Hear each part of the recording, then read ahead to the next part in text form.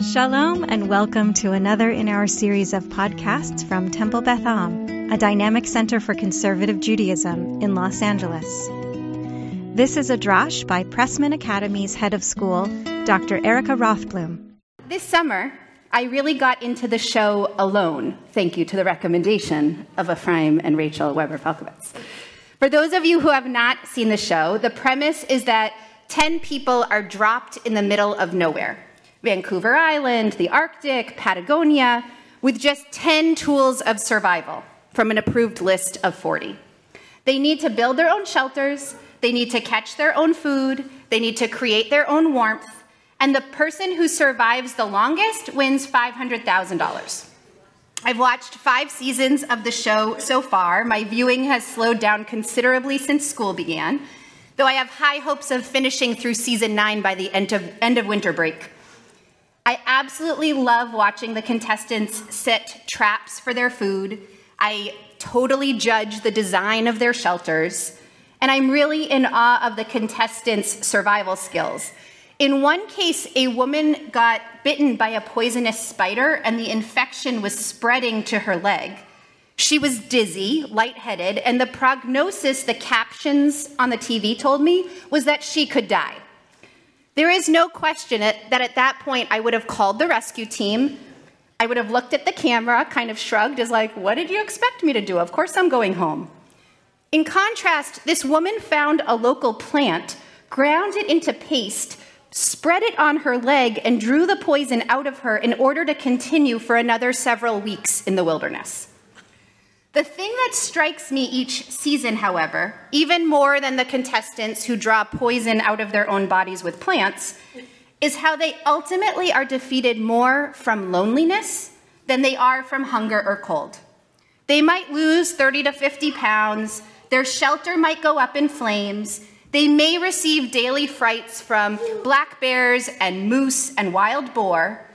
And while some people do leave because they're hungry and some contestants are ultimately forced to leave because the producers decide it's no longer healthy for them to compete, the majority of people leave simply because they miss the people they love.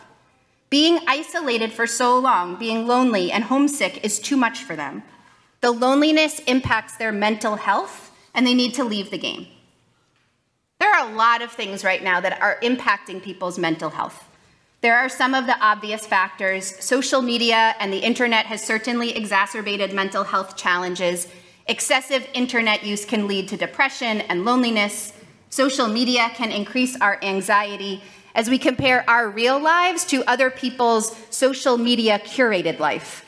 We feel like we're the only ones not taking a vacation, or it seems like we're the only one whose child acts out, or we see that we're the only one not invited to the party. The feelings of depression and anxiety that can come from social media and internet usage are real. Current events have certainly impacted many people's states of mental health. Stories about climate change, about war, about politics. Probably the best illustration of the despair and anxiety people might feel about current events was illustrated by Tina Fey in an appearance on Saturday Night Live in 2017 following the events in Charlottesville. Tina brings out a sheet cake and proceeds to shovel large amounts of cake into her mouth while ranting about current events and screaming in response to the news. And she reports, "Sheet caking is a grassroots movement. Most of the women I know have been doing it once a week. And when you feel powerless, that's when you dip your grilled cheese into the cake." And certainly the pandemic has shifted mental health. In a study by the Harvard Graduate School of Education in February of 2021, 36% of respondents reported serious loneliness, feeling lonely frequently or almost all the time in the 4 weeks prior to the survey. And 43% of young adults reported increases in loneliness since the outbreak of the pandemic. And while feeling lonely is bad enough on its own, feeling lonely is also linked to early mortality and a wide array of serious physical and emotional problems, including depression, anxiety, heart disease, substance abuse, domestic abuse. Surgeon General Vivek Murthy warned that Americans are facing an epidemic of loneliness and social isolation. These trends are not just in adults. As an educator, I'm grounded in research around child and adolescent mental health. The American Academy of Pediatrics has called the current state of adolescent mental health a crisis. Depression rates in teenagers increased 60% from 2007 to 2019, and suicide has become the second leading cause of death in people aged 10 to 24. All of this information could feel upsetting, it could make us feel hopeless, but despite these factors that are conspiring against us, despite these forces that we need to battle on a daily basis, I do believe that Judaism and this week's Parsha offer us an antidote to the plague of these mental health ailments. In the Parsha, we're commanded that all of Israel is to come together once every 7 years to hear the Torah read out loud. The Torah states specifically that everyone is to come, men, women, children, the stranger, so that everybody can learn together and hear it together. There's a lot of discussion on why children, even the youngest of children, would be included. According to Maimonides, the essential element of the event is not actually hearing the Torah and understanding it. Participation in the gathering is designed to create a strong emotional response among those assembled. It would have been logistically much easier to say people should create smaller gatherings closer to home in order to hear the teaching. But that only works if the purpose is actually the learning. Ultimately, Maimonides argues the emotional impact of being together in experiencing the king reading the Torah is the purpose of the commandment. Our sages seem to understand the power of the communal experience. They understood that the impact of the Torah was likely to be higher when people connected not only to the text, but also connected to other people. I've been thinking a lot about the power that connecting with other people holds in our lives. Human beings are hardwired to connect with others, dependent on eye contact and touch for communication and safety.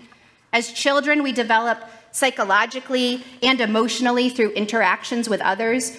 Babies mimic the smiles of those around them, for example. Our ability to speak, to regulate our emotions, to love, only develop with real-life social interactions and strong, positive connections to our clan. One study showed that NBA teams, where the players engage in touch, fist bumps, high fives, chest bumps, head grabs, leaping shoulder bumps, team huddles, those teams had higher individual and team success. Neuroscience supports these observations. Mirror neurons in our brains are stimulated when we're interacting with other people.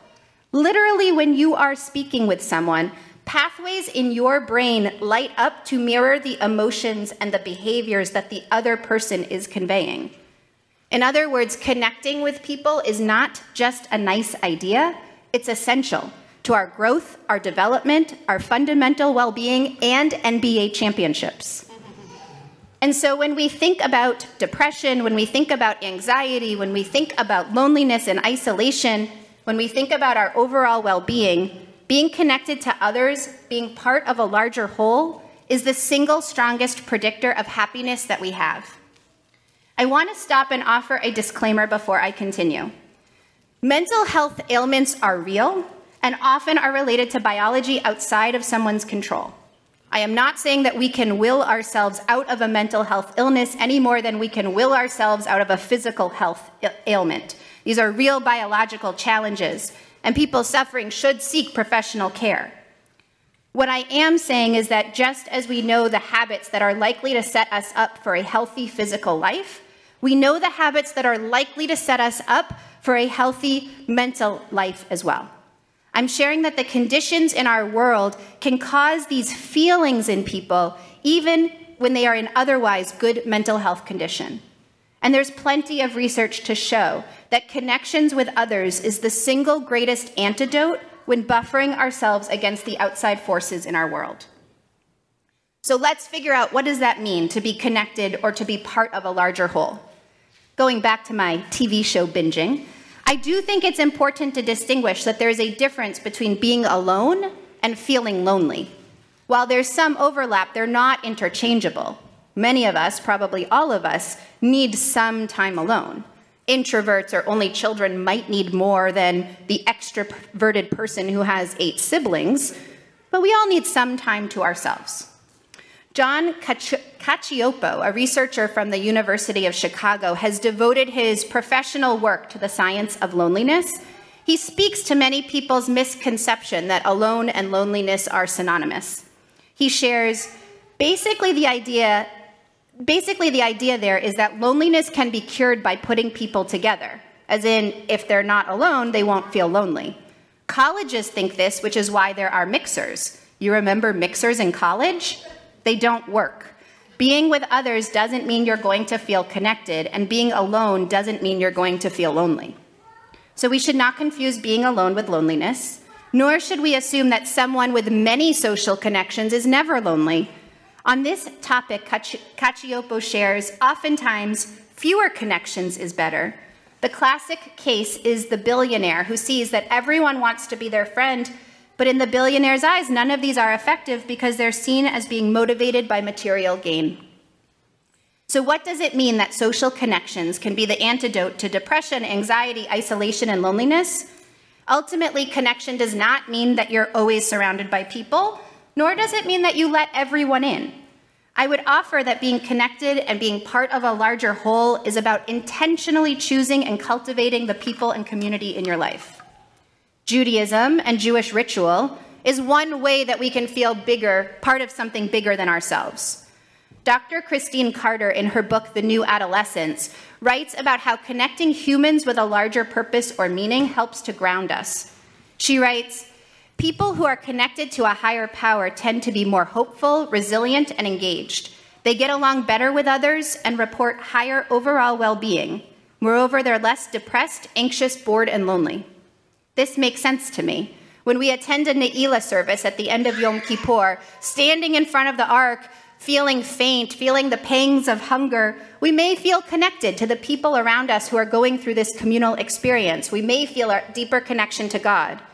When we attend a Shiva and we enter a house to comfort a mourner, we become part of a community with a common purpose. And when we debate our favorite kind of cholent, we create a common language with others. Each of these experiences, rooted in tradition and culture and religion, help us to connect and to feel part of something bigger than ourselves. We also need to cultivate different kinds of relationships. Dr. Juliana Brennis is a social and health psychologist who argues that the best way to have connections with others is actually by building 4 layers of social connection: online contacts, professional networks, close friends, and significant others. Our online connections give us opportunities to give and receive practical advice, emotional support. There is a reason that LA Mommies group on Facebook has so many members.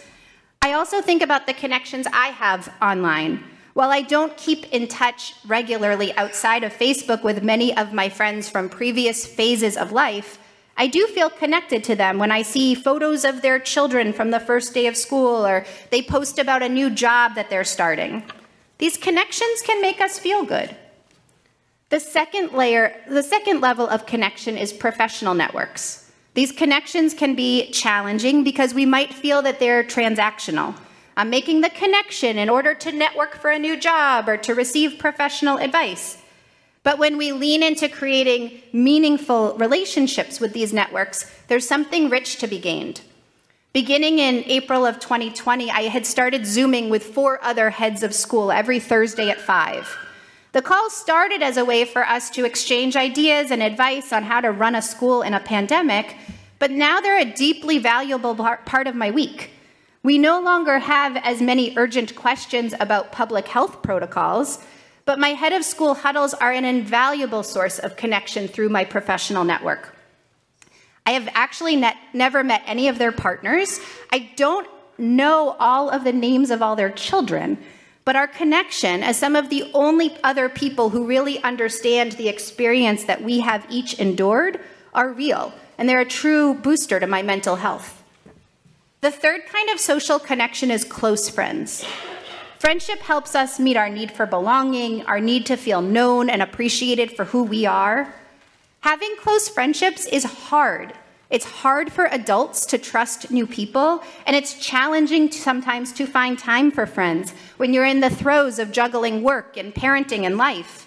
And yet having friendships is key to our mental health. It doesn't mean you need lots of close friendship. While most research indicates that having 3 to 6 close friends is probably ideal, researchers also acknowledge going from 0 to 1 is where we get the most bang for your buck, so to speak. As you consider the role of friendship in your own life and whether you have the right balance, Dr. Marissa Franco, who's the author of Platonic, How the Science of Attachment Can Help You Make and Keep Friends, recommends we ask ourselves if we're lonely. If the answer is yes, maybe you need more friends. She offers that we should consider if there are parts of our identity that feel restricted. Different people bring out different parts of ourselves. She writes, if you feel like your identity has sort of shrunk or you're not feeling quite like yourself, that might indicate you need different kinds of friends. She offers that sometimes it's easier to start by rekindling old relationships that have fizzled. And finally, she advises we should not spend time with friends about whom we feel ambivalent because they're unreliable, critical, competitive, or any of the other reasons people could get under our skin. Close friendship should be a source of good in your life. And finally, the last level of connection is with a significant other, which can be a romantic partner, but can also be a best friend or a family member. Significant others are the first people we turn to when we're suffering, and their support can help not only our mental health, but also our physical health. And when done right, the relationship with a significant other should give us a closeness and an intimacy that even 10,000 Twitter followers might not provide. The argument that she makes is that all 4 of these levels of connection are necessary. Online, professional, friendship, significant others are all part of the picture. She writes, from our closest friends to our most distant social media contacts, the strong and weak ties that make up our social capital provide the bedrock of our social and professional lives and have the potential to shape our health and happiness in dramatic ways. It's been a tough few years to be in this world. Someone on social media this week posted that while they felt terrible for the people of Florida, it felt nice to have a news event about which we could all agree. So that's the state of our world, cheering for a Category 4 hurricane. And I don't see the external conditions of our world are likely to change anytime soon. Social media will continue to influence our feelings of self. Current events will continue to give us reasons for despair or anger. The world will continue to serve up forces that inspire anxiety and depression. And yet we have the greatest antidote in our control. We have the ability to create connections, to live in community, to immerse in ritual, and to be part of something bigger than ourselves. We have the ability to lean into old relationships that we want to bring back, to grow a relationship from an acquaintance to a close friend, to be part of a community in celebration or in mourning. We can participate in group experiences as Maimonides urged, recognizing that sometimes the process, designed to help us feel part of something bigger than ourselves, is more important than the outcome. Unless we are dropped in the middle of Patagonia with just a knife, a tarp, and a string, one of the most helpful things we can do for ourselves is to seek these opportunities. And if you are dropped in Patagonia with just a knife, a tarp, and a string, make sure you collect the local native plantains in case you get bit by a spider. You have been listening to another in our series of podcasts from Temple Beth Am, a dynamic center for conservative Judaism in Los Angeles. If you enjoy these podcasts, we invite you to write a review on the Apple Podcast site or wherever you get your podcasts. For more information about Temple Beth Am Los Angeles, go to tbala.org.